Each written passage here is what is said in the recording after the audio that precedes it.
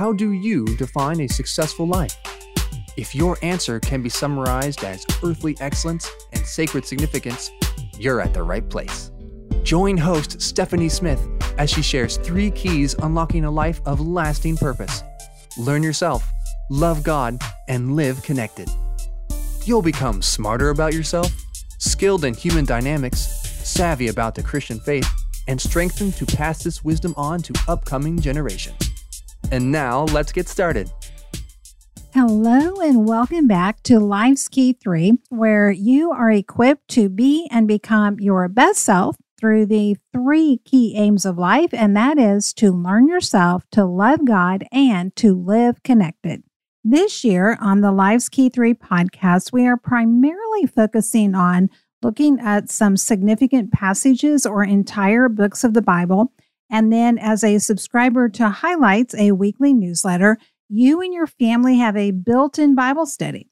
There are 3 days of reading assignments with some additional insights and discussion questions. And those are generally also broken up and make reference to a children's Bible for very young children. Sometimes we do get into topics where there's not a specific passage for that, but that's okay because I just substitute that with some other quality materials from the Bible that you can use for those preschoolers if you have them in your home and family. We've already covered the book of 1 Samuel and the very short but powerful book of Ruth. And today we are going to switch to the New Testament and we are going to start taking a look at the Gospel of John.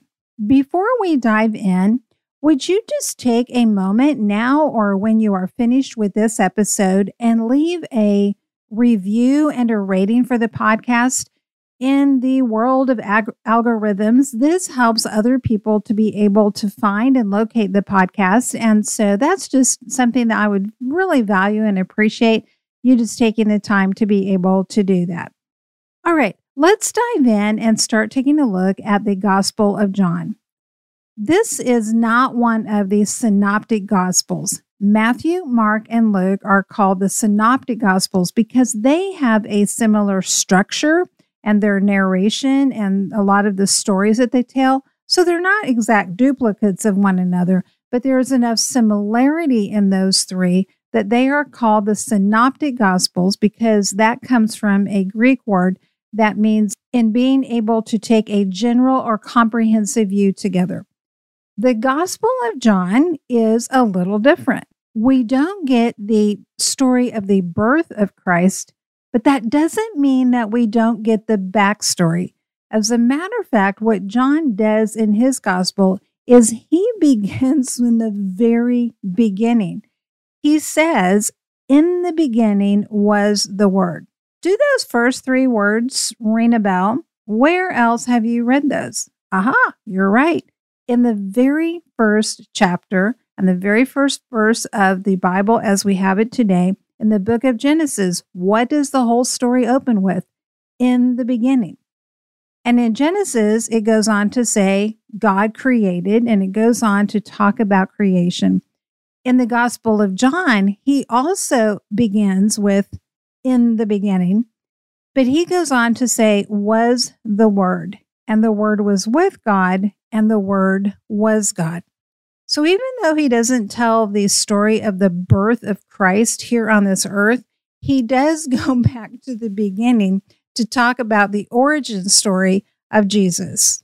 And from there, John just jumps in feet first. He says he was in the beginning with God. All things were made through him, and without him was not anything made that was made. Yes, he just basically stated the same thing in 2 different formats. So he wants to really emphasize the point here that everything was made by Jesus in partnership and as part of that nature of God as being God's Son. And he doesn't want to leave any doubt as to Jesus' role and his purpose and who he was. He goes on to say, "In him was life, and the life was the light of men. The light shines in the darkness, and the darkness has not overcome it." From the very beginning of his gospel, he states unequivocally, Jesus was God. He was the God man. He was God made flesh.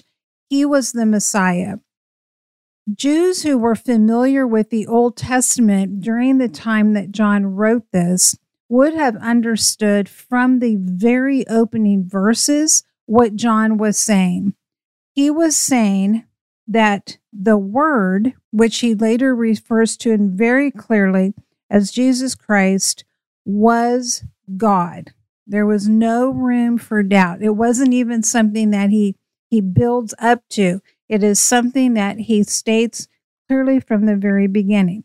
In the very first part of this chapter, actually in about the first 28 verses, which is the equivalent of entire chapters in other parts of the Bible, John doesn't even mention the name Jesus or Christ. Instead, he uses two figures of speech or two analogies to introduce us to Jesus Christ. And one is the Word. That's the first way that he identifies him as the Word. Now, why would that be so important? And why would John go back and begin this with, in the beginning?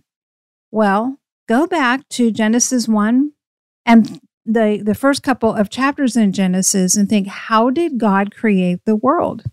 Well, he spoke it into existence. He spoke and there was light. He spoke and he made the dry land separate from the waters. He spoke and the insects came to be. He spoke the birds into creation. And so it was God's word that started this entire process of what we know as earth and humankind. Now, when it came to the creation of people, the language actually changed a little bit. And when we get to studying the book of Genesis, we'll dive into that. So I don't want to go down a rabbit trail on that right now. But the significance of God as the Word, of John using this as saying Jesus was the Word, isn't just because he needed a metaphor. This was a powerful statement of he was in the beginning. He was part of this speaking everything into creation. And so when John goes on to reiterate very early here that everything was made by him and nothing was made apart from him, he's tying all of this together to say he doesn't just appear at some point in human history as an afterthought. He was there from the beginning in this very powerful form of being the Word. And then the second metaphor that he uses here is that of the light. And I don't want to downplay the significance of what he is saying by equating Jesus as being the light as, oh, it was just some sort of metaphor. It was metaphor, yes, but it was also truth in the sense that Jesus said, I am the way, the truth, and the life. That was one of the ways he identified himself. He also said, I am the light of the world. So in some respects, yes, that's a metaphor, but we don't want to think of it in terms that, oh, it was just kind of a cute expression. It was a powerful representation of who he was and who he still is and always will be. And when John talks about the light, and the light shines in the darkness, and the darkness has not overcome it, again, he's kind of echoing back to the very beginning when it tells us in Genesis that the earth was without form and void, and darkness was upon the face of the earth. And then God said, let there be light, which interestingly, there was light before he ever made the sun. So how did that happen? Well, we'll maybe look at that another time when we go back to Genesis. But again, this isn't John just being poetic and trying to think of, oh, maybe I could just go back to Genesis and the Torah. It is a matter that he is repeating something incredibly relevant, not just for the Jews of his time, but also for us today to understand that Jesus was there from the beginning. He has always been part of God. There is this triune nature there, and he is the light of the world, and through him, everything does exists, that ever has been or will be made. And then John goes on to write about John the Baptist. And who was he? He was a witness about the light, that all might believe in Jesus. John the Baptist was not the light. He was not the Messiah, but he came to bear witness about the light. And then John also tackles in the very opening of chapter 1, where he doesn't say this directly, but understanding who he was writing to in the context of his times. When he talks about that he, Jesus, came into the world, he came to his own, but his own people did not receive him. He's saying here he came to the Jews, but the Jewish people, by and large, rejected him. Obviously, not every individual, but the Jewish leadership certainly did. And so it says then, but to all who did receive him, who believed in his name, he gave the right to become children of God. And what he's saying here is, hey, let's just get this out in the open from the very beginning.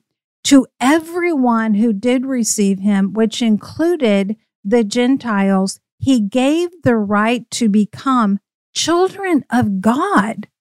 John begins by laying out the divinity of Christ, and then he begins by laying out the mission of Christ, and then he makes it very clear from the beginning, salvation through Jesus Christ is for everyone. It's not just for a select few. It's not just for a certain race. It's not just for a certain time period and group of people. It is available to everyone who believes in him. And then he goes on to write some of the most beautiful words in all of Scripture in verse 14 when he says, and the Word became flesh and dwelt among us, and we have seen his glory, glory as of the only Son from the Father, full of grace and truth. The Word became flesh. That is just impossible for us to really wrap our minds around. We've had the correlation before of imagine if we became like an ant or a grasshopper or, I don't know, maybe an aardvark. But even with that, the distinction between us becoming an ant, not like an ant, but an actual ant, doesn't even compare to Jesus becoming a human being, because we were still created by God, just like ants were. Jesus was not a created being who went from one form to another. He was God made flesh. This is the greatest display of empathy the world has ever seen. If you ever doubt the power of empathy, remember the coming of Christ. So there's three things I want us to take away from this passage, and it's not even the entire chapter. It's just the very first passages in this chapter. But it's very rich because, first of all, we need to realize that as we are made in the image of God, Christian or not, we still bear the stamp of God's design within us. Our words have incredible power. Whoever said or penned, sticks and stones may break my bones, but words will never hurt me, either was being incredibly sarcastic and we've misunderstood their words ever since, or they were incredibly deceived, or they were just flat out lying. That is not true. Our words are one of the most powerful tools that we have. Words are one of the most powerful forces that are at work in this world. It is through our words that we speak life or death to ourselves as well as to others. When we remember that God created the world, everything that we see in it and everything that we can't even yet see, we're still discovering in the world, in the oceans, in the universes, that all of those three things were created using speech. And as we are made in his image, that is both a sobering and an awesome thought that our words also have such incredible power. And so we want to be diligent and faithful stewards of the power of language that we have been given. And whether our words are spoken orally or whether they are printed or they're typed, whether they're sent out over a social media post or they're written in a long letter with calligraphy, our words have incredible power. And we want to use our words to bring light into the world just like Jesus did. Jesus did not come into the world cursing the darkness. He came into the world obliterating the darkness. You don't eliminate darkness by cursing it. If I walk into a room and the light's turned off, if I stand there and I just scream and I rage and I'm angry and I say all kinds of terrible things, the light doesn't come on. If I walk into a room that is dark and I say all kinds of wonderful, positive, affirming, delightful things, guess what? The light doesn't come on. I have to do something to actually turn the light on in order for the darkness to cease. We live in a world of darkness. It has been dark ever since the fall of mankind back in the beginning. Our words will either bring light into the world or they will continue to perpetuate the darkness that exists. So we want to honor the power of our words with which God has entrusted us with this skill. We also want to be people who bring light into the world, not just people who complain about the darkness. And lastly, we want to remember and then to put into practice in our own lives the incredible power of empathy. Jesus made flesh was empathy to the degree that we will never be able to duplicate, but we can certainly imitate. Don't underestimate the power of empathy, of stepping into someone else's shoes. Jesus didn't need to come to the world and take on human form because God and the triune nature of God, God the Father, God the Son, and God the Holy Spirit, it wasn't like they were all in heaven going, gosh, wonder what it would like to be human. That's really interesting.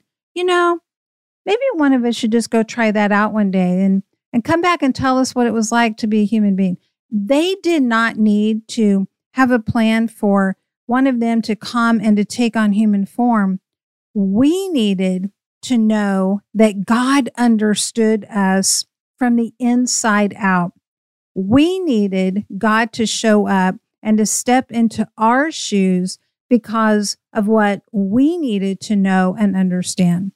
Sometimes you may very well understand what it is in somebody else's shoes, but they might need you to step into their perspective, into their situation so that they can understand, you really get it, you really understand. Sometimes we can read passages in the Bible and it just kind of becomes theology and it's a belief that we have, but it can be like, but how do I actually live this out in my real life? What do I do with this when my washing machine has broken down or I have no money to be able to pay bills that I'm going to have to pay this month, or I'm dealing with an illness? So how do we apply this to those 3 key aims of life? Learn yourself, love God, and live connected. First of all, learn yourself. We can look and say, how are we using our words? Are we speaking words of light or are we speaking words that align with darkness? Are we also being people of empathy? Are we stepping into other people's shoes? You can understand someone without being required to agree with them. So empathy isn't the same as just having compassion that we agree with someone about. It's being able to understand someone and have compassion for them, even if you don't agree with them. And growing in our love for God, to be able to see, yes, He gave His one and only Son. He loves us so much that He stepped into our situation. This wasn't a one and done event. It wasn't like, well, okay, I'm going to have empathy this one time in a really big way, so I'm going to send my son Jesus down to earth, and then that's kind of it, folks. No. He continues to empathize with us. He is here and present with us in our current lives and situations, and we can count on him. And that is how we can respond to him with a love that is real and practical, and it's not just this theological exercise. And of course, living connected, what's that go back to? It goes back to our words, and it goes back to our empathy. All right, we're going to wrap up. Even though we only covered a little bit of that first chapter of John, it's just a rich chapter. And so we're going to dive into more of that on the next episode. Again, take a few moments. It doesn't take very long. Just leave a rating and a review. And if you haven't already, hop on over to the website, stephaniepresents.com. Sign up for Highlights, the weekly newsletter. Share this with a friend or family member. And most of all, remember this, my friend. You have an impact that is immeasurable, eternal, and irreplaceable. Thank you for listening. For information on speaking engagements and other resources, visit the website at stephaniepresents.com. Remember, learn yourself, love God, and live connected.